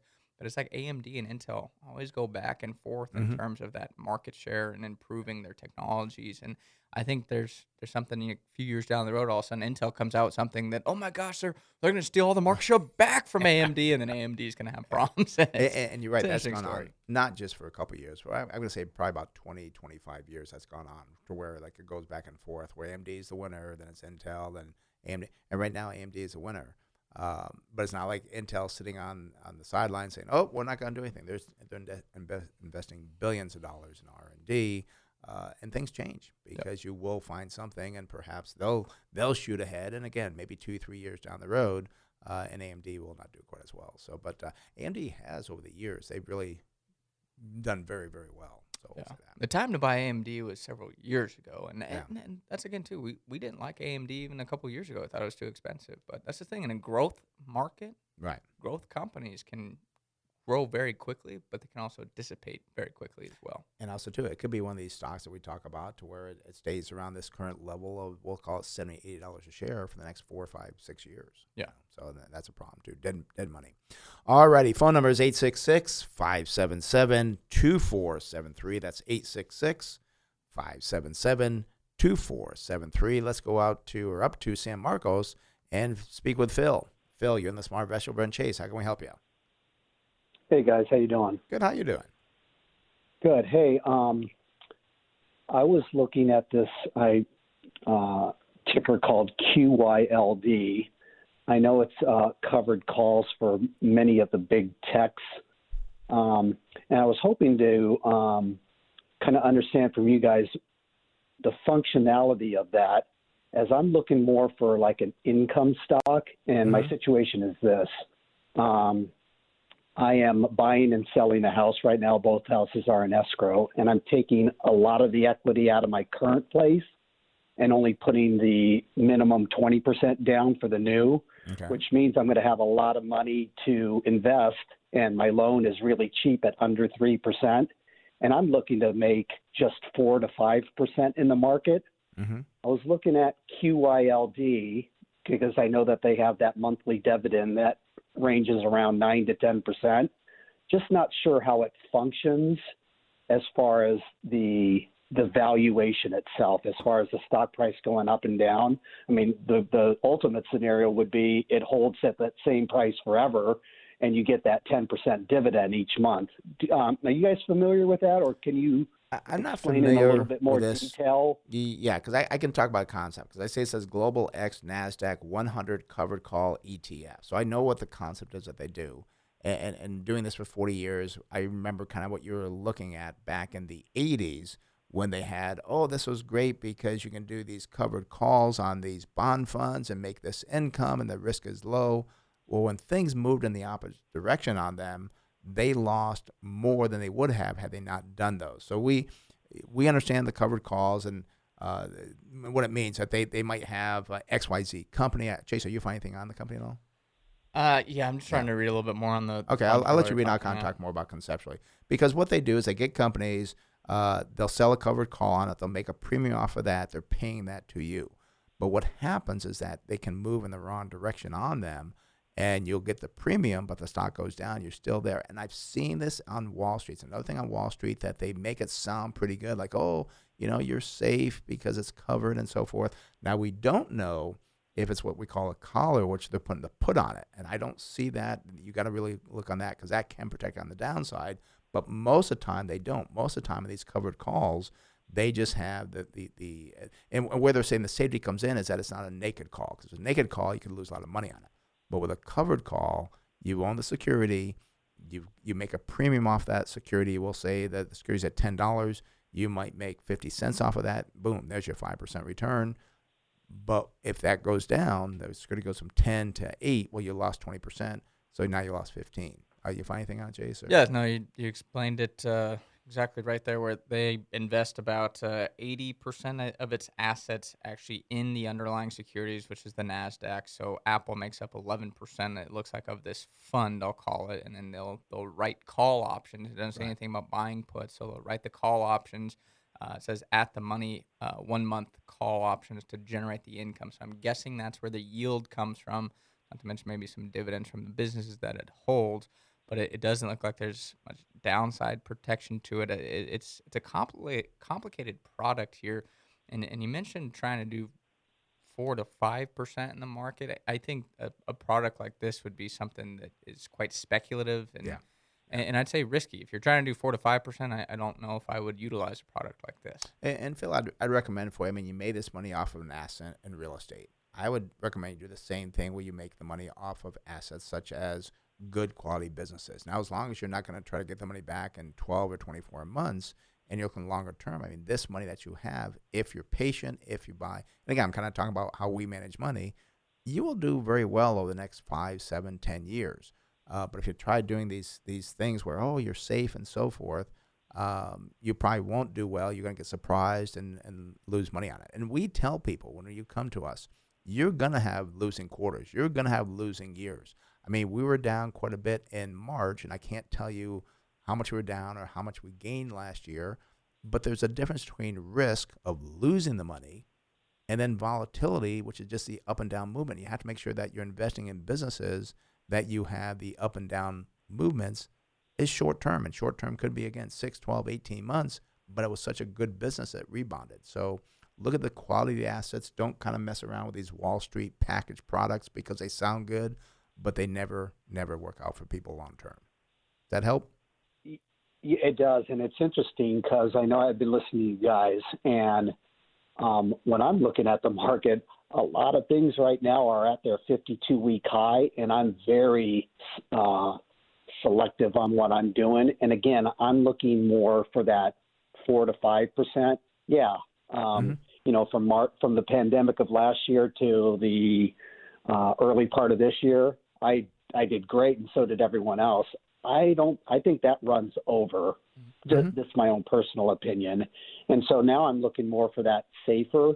And I know I didn't bring this up to the screener, but what do you guys think about Verizon, VZ, as that safe income type of stock? I'd be curious to hear your thoughts on that. Yeah, we can look at that because that is something that we've not looked at Verizon for quite a while. We just went over AT&T. Yeah, we looked at AT&T. So I lost my cursor. Where did my cursor go? Gosh, sometimes I hate this laptop because also my cursor just disappears. And I mean, the interesting thing too, Phil, is you've heard us talk about what's going on. Is it's hard to find things to buy right now, and you know, exactly. We don't like to buy the high flyers of, you know, these expensive companies, but doesn't mean you can't do well in, you know, say a food company or a company like Verizon that I don't think Verizon could be cut in half or anything. I mean, I don't want to say it very well could, but I think the likelihood it gets cut in half, it's not going to be as volatile most likely as, let's say, a Tesla.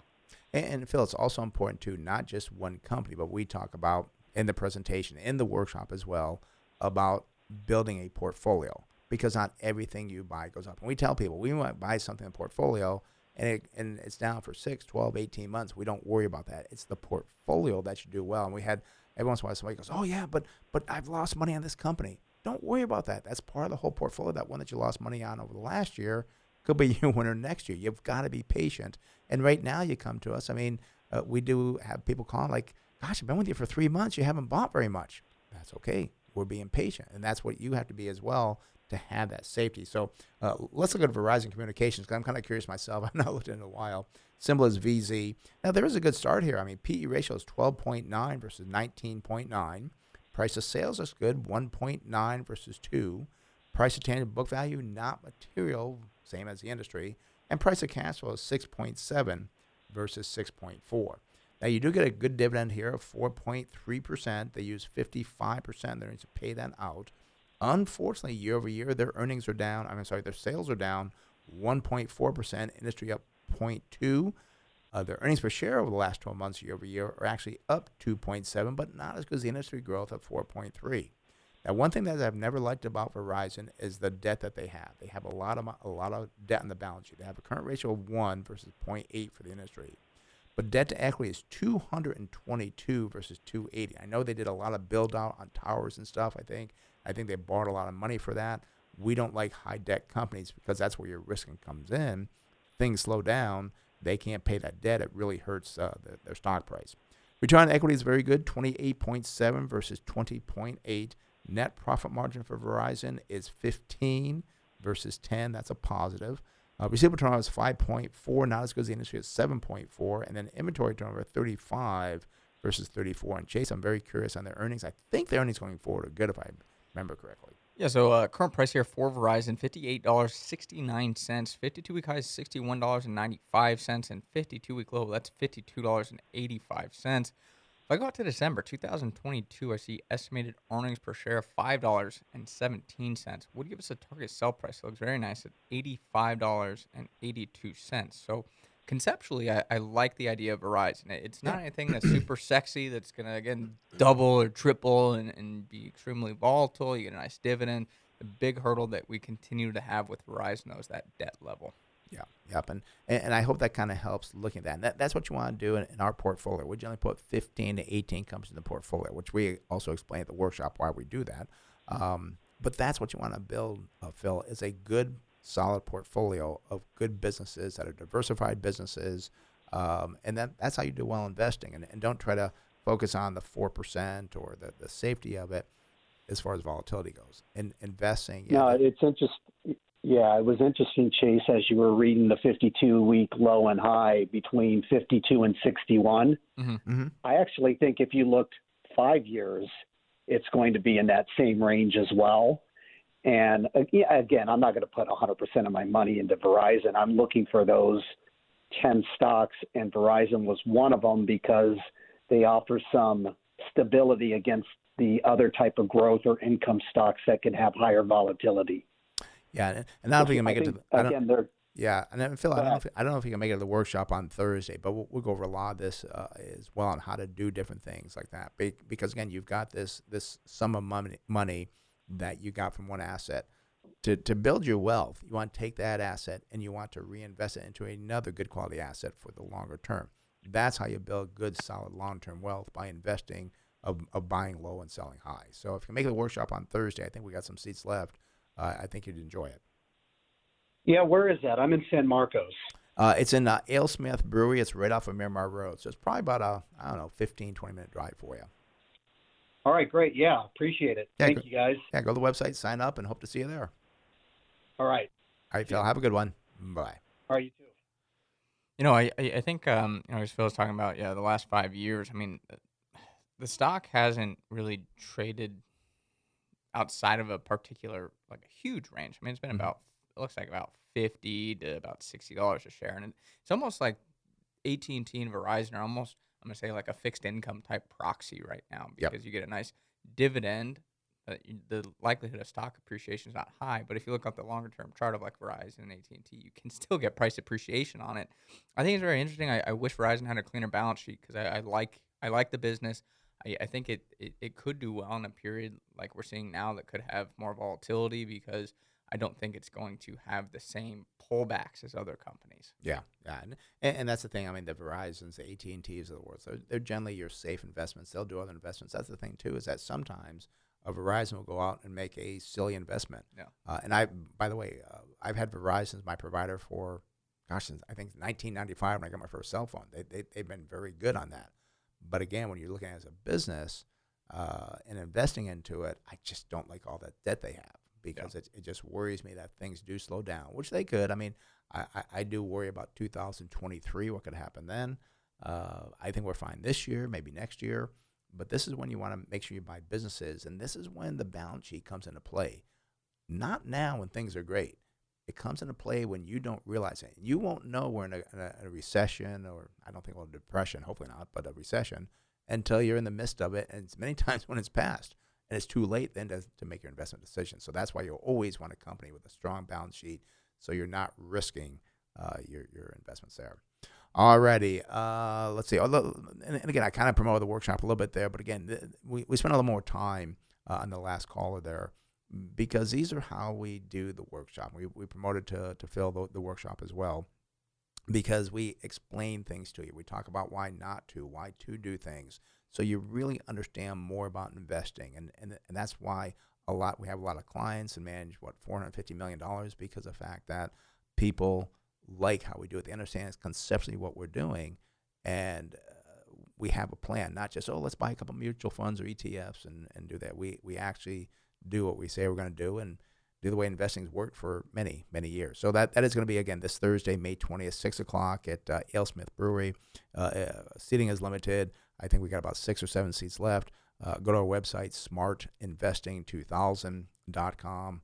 That's smartinvesting2000.com, or call the office 858-546-4306. That's 858-546-4306. That's Brianna. Get signed up. Looking forward to seeing you Thursday at AleSmith Brewery right off of Miramar Road. All right, let's go back to the phones here. Let's go up to Oceanside and speak with John. John, you're in the Smart Investor Brent Chase. How can we help you? Yes, hi, good morning. Iron Mountain Incorporated, IRM. Do you hold that or looking at buying it? I held it, and then I sold it, and I'm thinking about maybe buying it again. All righty. Well, let's see what it looks like here. We're going to look at the Iron Mountain Incorporated, symbol is IRM. PE ratio 37.9 versus not material for the industry. Price of sales are expensive, 3.0 versus 0.82. Price to tangible book value, not material, same as the industry. Price to cash flow is very good, though, 12.5, about half the industry at 24.5. We do say they pay a nice dividend of 5.8%. using 221% of earnings to pay that out. Don't like seeing that. I would like the payout ratio to be more like 70 or 80. We do see sales are down 2.7% year over year, but the industry is down 44.5. Earnings per share did climb by 7%, with the industry experienced a decline of 1,529%. Looking at the balance sheet, current ratio of 0.6 versus 0.5. That's a little bit risky for me, but also what's more concerning is debt to equity is 935% versus 184% for the industry. We do see return on equity is 31 versus negative 60. That's a positive. Net profit margin 7.8 versus negative 13.5. Receivable turnover, not very good either, 5.1. Not as good as the industry, 8.3. Chase, what do you got for the earnings for Iron Mountain going forward? Yeah, well, so to begin, this company is actually a REIT, and it's a global leader for storage and information management. So, it includes secure storage, secure destruction, which is a fancy word, I think, for shredding documents. Oh, I like that, yeah. And then also cloud services, data centers, and logistics and so forth. So, yeah, it's an interesting business, and I thought I recognized the name because I see a truck that's parked outside our building all the time. It says Iron Mountain on it. So is that? Well, that's not who we use this past week. No, that's not who we use, but I've seen it out there quite frequently. So, anyways, let's talk about the numbers here for Iron Mountain. Current price $42.50. 52-week high is $42.87, and 52-week low, well, that's $22.19. I go out to December 2022. I see the funds from operations, or the FFO, is $3.12. Would give us a target sale price of $51.79. And I like this. The debt concerns me a little bit. I think it's an interesting arena. I mean, especially after the kind of hack that we saw this last week on the Colonial Pipeline. I think this is going to be something that needs to be very well watched for businesses, is making sure they're really securing as much as they can. So I think it could benefit from, unfortunately, the attack that we saw, but it does concern me on the debt side. Yeah, I'm just going to look at the debt. I mean, the debt is about $9 billion. The equity is only $959 million. The equity was $1.1 billion a year ago. So the equity seems to be declining. The debt seems to be holding the same, but that's still quite a bit of debt. And it depends what the... I'm not going to make an excuse for you to buy it here, but the thing is, on that equity, is I do wonder on the assets is how much of their properties have actually been depreciated beyond really what a fair market value for a property might be. Where it could say, yeah, you have just make it easy, $1 million mortgage on this home that's worth $2 million, but you actually have depreciated that down to $1 million asset from the depreciation expense, where it's not really worth that. So I think there's some interest there. I would just be cautious. And you took the words out of my mouth, because I was thinking the same thing. Like, because this is real estate, you don't know what that real estate is worth, and it could be, again, against depreciated real estate, and therefore the debt is just there. So, and this is why it's so important, John, to really dig deeper into the companies to understand when we talk about the debt here and so forth, to dig into the business to find out more about it, because you might find this is where you might find the gem and surprise, because it looks terrible on return, the debt to equity, but it could be, oh, well, here's a reason for it. That's fine. Let's go ahead and buy it. So a little more research to do there for you, John. All righty? Thank you. Thank you very much. Thank you for calling. Bye-bye. All righty. Let's see. Yeah, okay. Let's go out to Terrasana and speak with Linda. Linda, you're on the Smart Investor with Brent Chase. How can we help you? Good morning. Thank you for taking my call. I'm interested in what you think of Pinterest. Pinterest.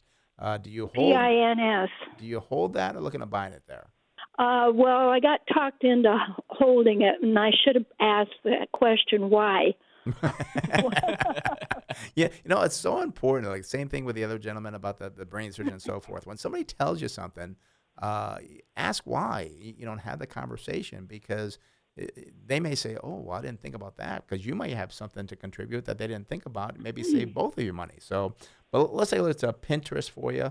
Symbol is PINS. Unfortunately, no PE ratio versus 65 for the industry. Price of sales, very expensive, 19.4 versus 3.7.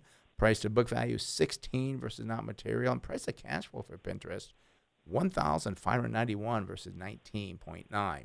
Now, we do see their sales are up 57.2% year over year, well above the industry at 4.4. Earnings per share climbed by 99%. Industry was down 23.5.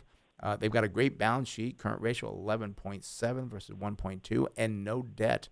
On the balance sheet, the debt does have a debt to equity of 72%. We do see return on equity is a negative 0.4 versus a positive 11.5 for the industry. Net profit margin, not losing too much money. It's 0.46. The industry is a positive 5.5. So perhaps they could turn a profit position going forward. And then receivable turnover is 6.3 versus a 4.8. Chase, what about the earnings going forward? Yeah, so current price here for Pinterest is $58.05. 52-week high is $89.90, and that 52-week low, that's $16.58. I was going to ask you here, Linda, do you use Pinterest or you just bought the stock? Well, I use it occasionally, but I bought it mainly because my brother told me it was going to be a good deal. Okay. I say it's an interesting service there, but if I go out to December 2022, I do see estimated earnings per share of $1.33. It would give us a target sell price of $22.08. So it's again not a value company, which is what we like. It is a growth company, and hoping that their sales will continue to grow to a very, very nice level. But it doesn't fit into what we do here. It's expensive. Yeah, and this reminds me a lot of the tech boom and bust back 20 years ago, because again, it's a great business. It's got things going.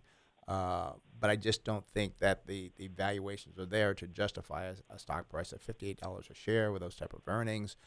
One or two things are going to happen. Either the stock is going to drop down to a more reasonable level, or what's going to happen is that you're going to be holding the stock around the same price, we'll say between 40 to 60 for the next 4 or 5, 6 years, and no movement on the stock. It'll just have this up and down range for a long time. So it's just that's why we look at the value of something. And are you down very much in it now, Linda, or what do you stand? No, actually, it's up from what we bought it at. I think it was about 44. Oh, that's good. Yeah. But I was leery about holding on. I'm just glad I didn't buy as much as I thought I was going to when he first talked to me. Right. And then the thing I asked too is that you're up on it now. What's going to happen over the next 12, 24 months? Will it continue to rise? If you can't come up with the reasons why it continued to rise, you may want to sell it, take your profits, and try to find something else. Yeah, I'm thinking of seriously doing that. Yeah, and I will tell you, too, don't be upset if you do that. And then, 2 months from now, it's like, oh, shoot, now it's at 62. I should have held on to it. Don't worry about that. Sell and don't look back. You made a profit there. Yeah. All righty? Okay. Are you going to give another class? I know you're having one this coming week, but I'm going to be out of town. Are you going to have another one in the future? We do have one, I think, scheduled for June. I don't know the date off the top of my head. Do you know, Chase? I don't know the date off the top of my head. Oh, okay. Yeah, stay tuned. Well, I know we have one set up for June. I just don't know the date. Probably be the 3rd or 4th week in June. All righty? Okay. Oh, thank you very much. You're welcome, Linda. Thanks for calling. Bye. Bye-bye. Well, Chase, I got to say this was a great show, especially preceding our workshop, because we had a lot of good explanations on things today. We talked about a lot of different things, trying to help educate people.